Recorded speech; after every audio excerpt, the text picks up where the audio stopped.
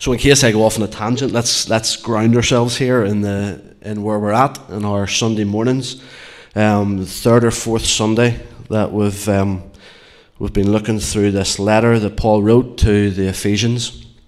We're going to read the first 10 verses of chapter 2 this morning, and hopefully we'll make it as far as that. There is lots of gold in these few verses.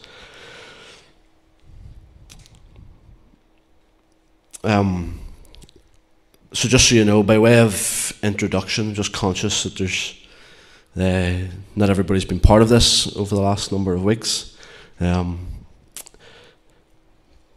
we're convinced that this letter that Paul wrote reveals the mystery, the hidden foundation of the church that gives us the grounding to stand on.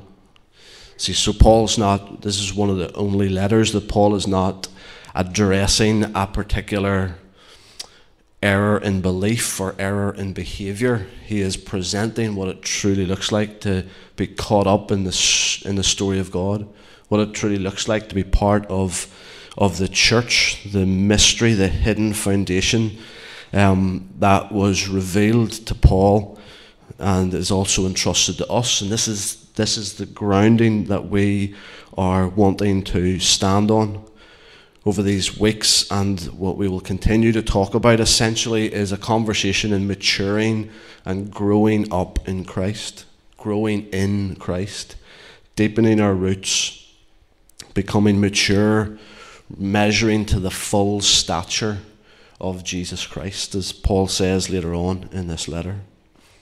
We've mentioned briefly that it's perfectly divided into two, this letter. In the first 3 chapters remind us of the gospel story, remind us of the story of grace, reminds us of what Jesus has done and what it now means for us to be in him, to be part of the church. And so the first 3 chapters of the gospel story, and the chapters 4, 5, and 6 are our story, or our response, or how we are now going to live in light of this. Let's read these verses. Reading from the NIV, I think that will be the same that will be behind me. As for you, you were dead in your transgressions and sins, in which you used to live when you followed the ways of this world and the ruler of the kingdom of the air, the spirit who is now at work in those who are disobedient. All of us also lived among them at one time, gratifying the cravings of our sinful nature and following its desires and thoughts. Like the rest, we were by nature objects of wrath, but because of his great love for us, God, who is rich in mercy, made us alive with Christ, even when we were dead in transgressions. It is by grace you have been saved. And God raised us up with Christ and seated us with him in the heavenly realms in Christ Jesus, in order that in the coming ages he might show the incomparable riches of his grace, expressed in his kindness to us in Christ Jesus. For it is by grace you have been saved through faith, and this not from yourselves, it is the gift of God, not by works, so that no one can boast. For we are God's workmanship, created in Christ Jesus to do good works, which God prepared in advance for us to do. And honestly, I would encourage you to, at some stage during the day, find a quiet place, find a quiet spot in your bedroom or wherever it is, and just meditate upon these verses. Sometimes there are verses that we've learned at Sunday school, or good memory verses that we'll maybe have stuck to our fridges or whatever. But it is worth meditating upon these. It's worth really absorbing what Paul is communicating here. On Wednesday night, We looked at chapter 3 in Rick's book, and the conversation once again was incredibly rich. It's incredibly life-giving. And I know Rick's book's great, but for me it's the conversation that's stirred as we work out together what the Lord is saying to us. And so chapter 3 of the book, you'll all know this because you're all reading it and you've all read it. Chapter 3, isn't that right? Committing to community was the chapter, talking about what it is to be part of the church. And this is what I think Paul is getting at here. He's calling us to give ourselves. He's calling us to get an understanding, a revelation of what it means to be part of the family of God, to be part of this mystery, hidden mystery of the church, which was entrusted to Paul by revelation. I suppose I've just tried to engage with the first few verses and thinking of where we've already been, thinking of even what we started off our year with, of what it looks like to walk humbly with our God. Sometimes in how we think about others, how we speak of one another. I found myself considering that as I went back into these first few verses of Ephesians chapter 2. I was, as I was reading Rick's book, I was caught by some of the language in it that reminded me of Dietrich Bonhoeffer's Life Together. I commended it to the guys that were part of our group on Wednesday night, and I commend it to you all again this morning. It's a small book, and I know Puma's read it, and Puma I think would thumbs up to this recommendation. This little book, Life Together. I suppose I was just thinking about this line, this idea that Dietrich Bonhoeffer talked around when it comes to how we speak of those who are maybe found themselves in a place of transgressing, or of, it's an old-fashioned word, isn't it? Or in a place of just failing, place of struggle. And this was a real challenge to me when I read it this week. Bonhoeffer says, we should speak to Christ about a brother more than to a brother about Christ. We should speak to Christ about a brother more than to a brother about Christ. And so it's important for us to remember here when Paul is speaking he is speaking to the church. He's not just speaking to us as individuals here. So this is for us to work out together as church. What is your response? What is your natural response? Think about this. Be really honest. You don't have to say it out loud. What is your response when you see someone in a place of struggle, in a place of failure, in a place of transgressing once again? Do you speak more to that brother about where they're going wrong, or that sister about where they're failing? Or do you speak more to Christ about them? I think it's important. I really do. I think it's important because I think that's an important place to get to, because it's there that we cease from constantly critiquing. It's there that we cease from constantly scrutinizing the other. Where we cease from constantly judging, condemning, whatever other adjective you want to use there. See, the verse 2 of chapter 2 says, in which you used to live when you followed the way of the world. N.T. Wright's version of this portion says the road that you used to travel. And sometimes I think we forget that. I know I forget that. Maybe I'm just like spilling out some of my stuff here. But I'm challenged by this. When you were on that road, we all used to travel. We were all on the same road. This was the road that you used to travel. And I think when we remember that, we then speak to Christ about a brother more than the other way around.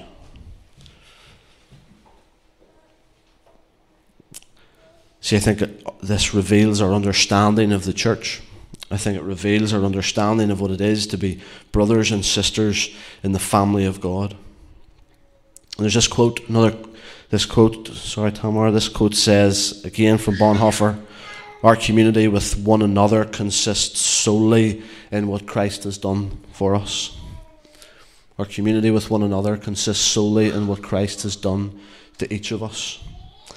And again, this is where I want us to get to in our understanding of the church. Ultimately, our engagement, or how we see one another, how we view one another, it's solely in what Christ has done in each one of us. What Christ has done for both of us. And Paul in another letter writes about how he is the worst of all sinners. I don't think he's self-deprecating just for the sake of it. I think for Paul it was really important that that was his mindset, because he was maybe at that same place of understanding that you cannot truly serve another unless you regard your own sin as worse than theirs. And so all of this for me is to get me to a place where I'm fully grounded in the gospel story. I'm fully grounded. I'm fully conscious of what Christ has done for me and what Christ has done for you. I'm grounded in this remarkable story of grace. I'm grounded once again as I sense the Lord beckoning me back and beckoning us back to first love. And David brought us there last Sunday, and I have to say that, if you didn't listen to it, and even if you were here, go back and make sure you catch what David was saying last Sunday morning. Incredibly deep, incredibly rich. And just that call, that beckoning back to first love. See, the transition here, the transition of what Paul is reminding us of is so extreme. See, Jesus is not some addition to our lives. Sometimes there's certain presentations, evangelical presentations, that almost present Jesus as some addition that you just add on to your life. You've got your job, you've got your family, all you need is just Jesus to tie that bow or that cherry on the top. The transition is so much more extreme than that. He is not simply an addition to our lives, he completely redefines it. And so to go back to this letter, the resurrection. And so there's something in me that's getting excited about Easter, because it feels like this language is reminding us that resurrection redefines or it defines the life of Jesus. And so verse 1 of chapter 2, you were dead in your transgressions and in your sins. And verse 5, again, he made us alive with Christ even when we were dead in our transgressions. Go back to verse 20 of chapter 1. The power is like the working of his mighty strength, which he exerted in Christ when he raised him from the dead and seated him at his right hand in the heavenly realms. And 2 verse 6, God raised us up with Christ and seated us with him in the heavenly realms in Christ Jesus. So all of those verses to say, I think maybe I got them in the wrong order, but the resurrection defines the life of Jesus. God raised Christ from the dead and seated him in the heavenly place. And David brought us there a wee bit last week. But it's just once again to emphasize that the resurrection defines Jesus' life, and actually the resurrection defines ours. Just like him, we not just like Jesus, but we too were once dead, and we've been made alive in Christ. Because of Jesus' resurrection, we are too raised with him and seated with him. That transition is so extreme. I sat this morning around the dining room table and I'm just like I still feel like I still feel like this is so big and so extreme and so monumental that I still can't get my head around it. Because there couldn't be any more extreme transition from being dead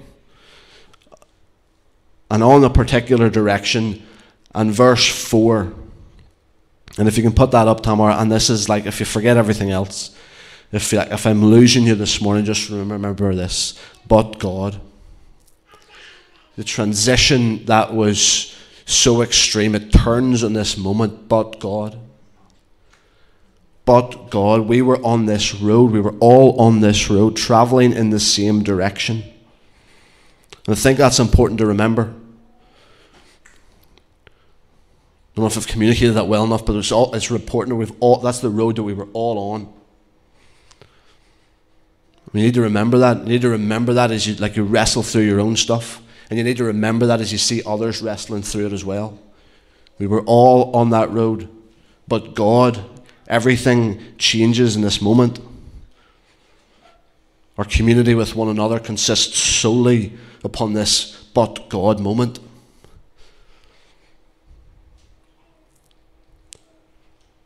And this applies to us. It does apply to us individually. Paul is speaking to us as a community, but it applies to us individually. It applies to us that we were once dead, but we've been made alive. And even when we were on this road, we were making decisions that were going to send us in a certain direction, not for our own good. Certainly not for our own good, but there's a but God moment that changed everything. And it's even better than that. Who is rich in mercy, because of the depth of his riches, because of the depth of his love. You have been made alive. And so that applies to us, and it also applies to others. And so in those moments where we struggle with pity, or we struggle with regret, or we struggle with complaint, whether it's about self or it's about others, I'm encouraging you to like write it everywhere, write it across your bathroom mirrors, write it in the steam when you come out of the shower, on the window, wherever you need to do, but God. As you consider your thinking about yourself and your relationship with others, we were all on this, traveling this same road, all heading a certain direction, but God. And I think something happens when our interactions, our community with one another consists solely in what Christ has done in each of us. I love this. I love the language. I love the poetic language of Eugene Peterson. Listen to what he says here about resurrection country. Resurrection country is no longer an extravagant landscape before which we stand in reverential awe. It is the land we live in, entering into the detailed intricacies of resurrection living. I find it beautiful. This is resurrection country. That's where we live now. If you've experienced this but God moment, you have been raised. We are raised together with Christ, and we are seated with him. We live in resurrection country. And so it's no longer something you sit back and watch the extravagant landscape off in the distance. That's not the case anymore. We don't live from that place anymore. We live in it. It is the land in which we live in, and we enter into all the details, the detailed intricacies of resurrection living. See, again, this is not to make anybody feel bad, or it's not to point the finger, but when you spectate, you can leave when you want. And I'm glad. Me and Caleb, I brought Caleb down with his friends to watch Ulster play last Friday night, and I started to look around. It was like 75 minutes. I started to look around all the crowds of people and remembering the cars that were outside, and it's like, boys, come on, let's leave now. So beat the traffic. They were having none of it, and that's good. That's good. We're sort of challenged by that idea. When you're a spectator, you can leave when you want. When you're a spectator, you can retreat when you're bored. When you're a spectator, you can just move on somewhere else that'll suit your own preference. There's something about now living in the resurrection country that doesn't give you that option. Because resurrection country is now where you live. And if that's where you live and you've been raised up with him, everything's changed. The transition is so extreme here. And so I'm encouraging you, as politely as possible, don't be a spectator. In fact, it shouldn't even be on the cards. Because then we'll just retreat when we're not interested. We'll pull back when we're bored. I think it'll even impact how we view others. We've been saved by sheer grace, and there's some stuff that we'll try and get through here. We have been saved by sheer grace. Again, that's how N.T. Wright puts it in verse 5 of chapter 2. We have been saved by sheer grace. We've shown the incomparable riches of his grace in verse 7. Verse 8 again, saved by grace. And almost like deserves a whole other talk itself. It's grace or nothing. I don't normally come up with titles, but that would be a good one, wouldn't it? It's grace or nothing.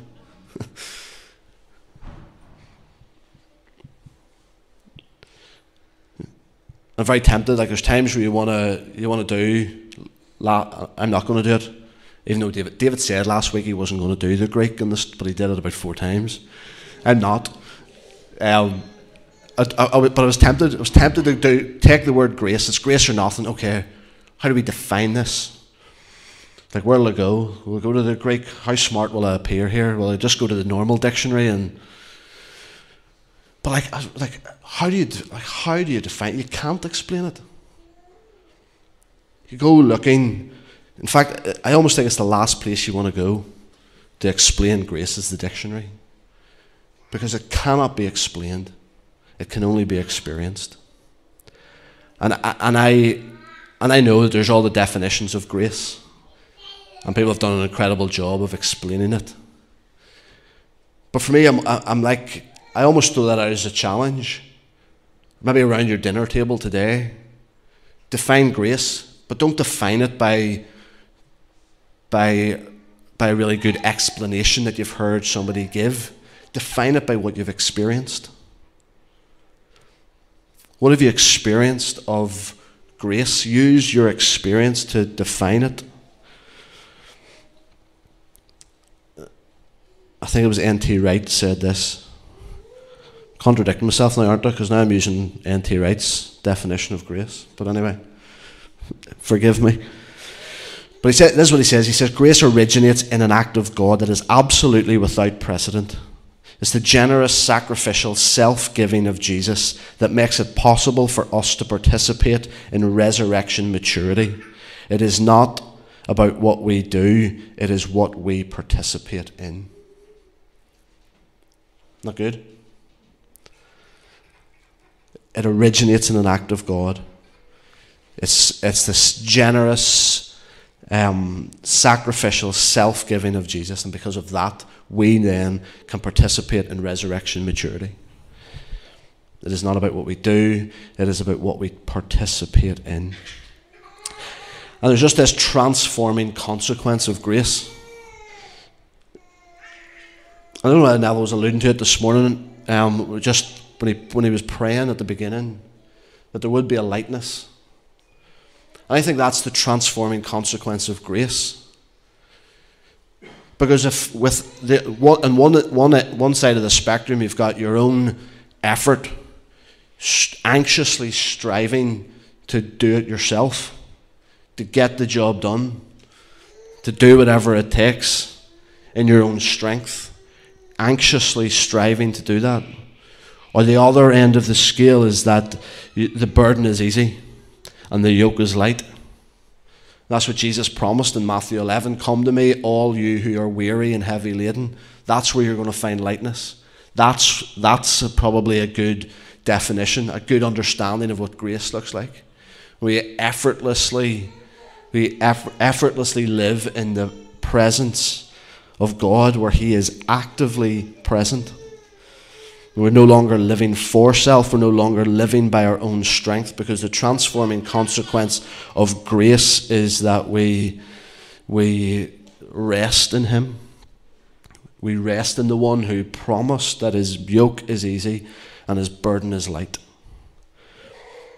In Ephesians chapter 2, verse 10, we are God's workmanship, created in Christ Jesus to do good works, which God prepared in advance for us to do.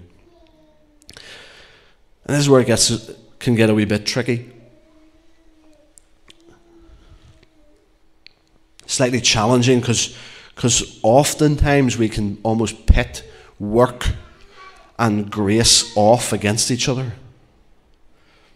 I want to suggest to you this morning that grace does not displace work. Work is not something that is sub-spiritual. And again, if we go back to a couple of weeks ago when we were in chapter 2 of Rick's book, much of our conversation in our group revolved around this idea of how God anoints. And He doesn't just anoint the worship leader or the people at the front, which we can be so accustomed to thinking, but He anoints the builders.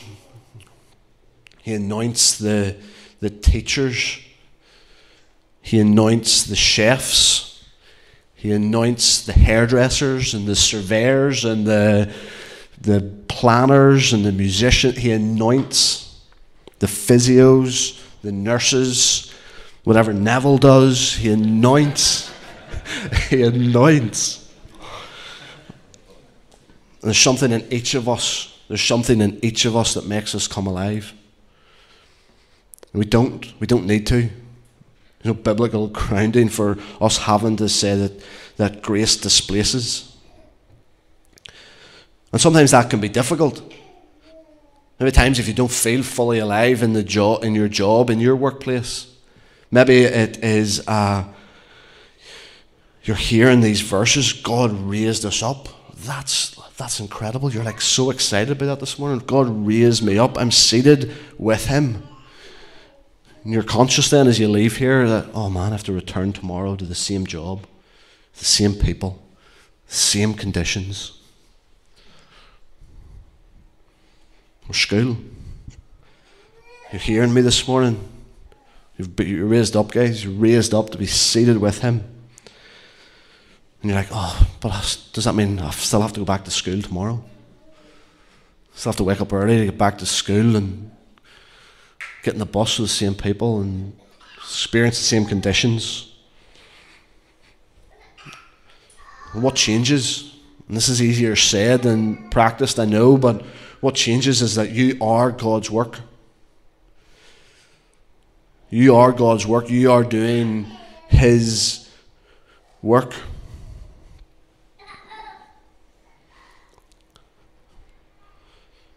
There's something so stunning about the incarnation of Jesus that we sometimes just go to at Christmas time. But it is so foundational to Christian spirituality, because all Christian spirituality is incarnational, in Jesus, but actually also in us. And so I know that there's still a challenge, still a practical challenge of, well, the job's still the same, the conditions are still the same. I don't know if I'm fully there yet, but I'm telling you, you are His work. I'm telling you that all Christian spirituality is incarnational. In Jesus, but also in us. I'll finish off with this last thought. I found this image helpful. For, again, if you've forgotten, it's the water at the well. And I can't remember who suggested this. It certainly wasn't me. But good works are to grace what a pail is to water. The pail is the container to get from the well to the table. And God's work is the content. And our work after the manner of Jesus, in the likeness of Jesus, is the container. And so grace and works are not to be pitted against each other. In the same way that the pail pulls the water from the well to bring to the table, that is the same as the work of God, or what we do. The work is the content. God's work is the content, and our work is the container.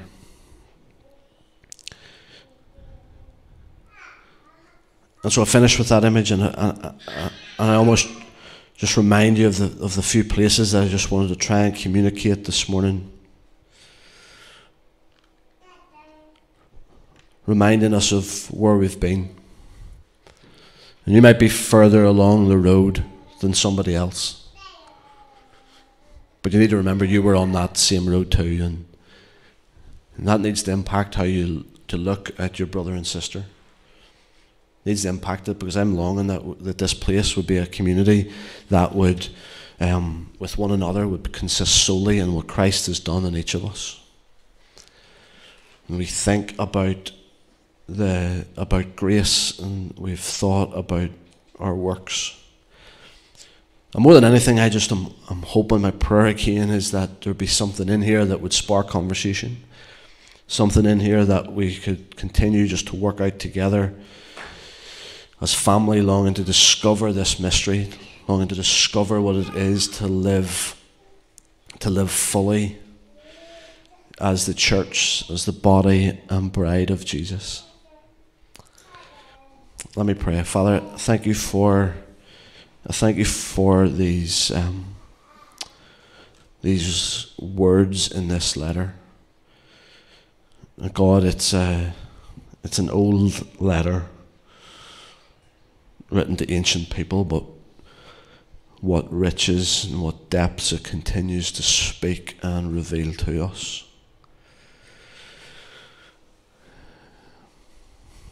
And Jesus, I pray more than anything else, we would just be struck by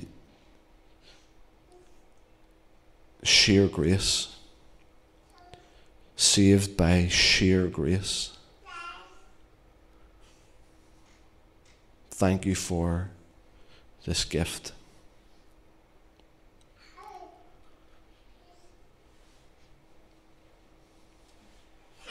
I thank you for the gift of one another. God, we want to be participants together in what it means to live in resurrection country.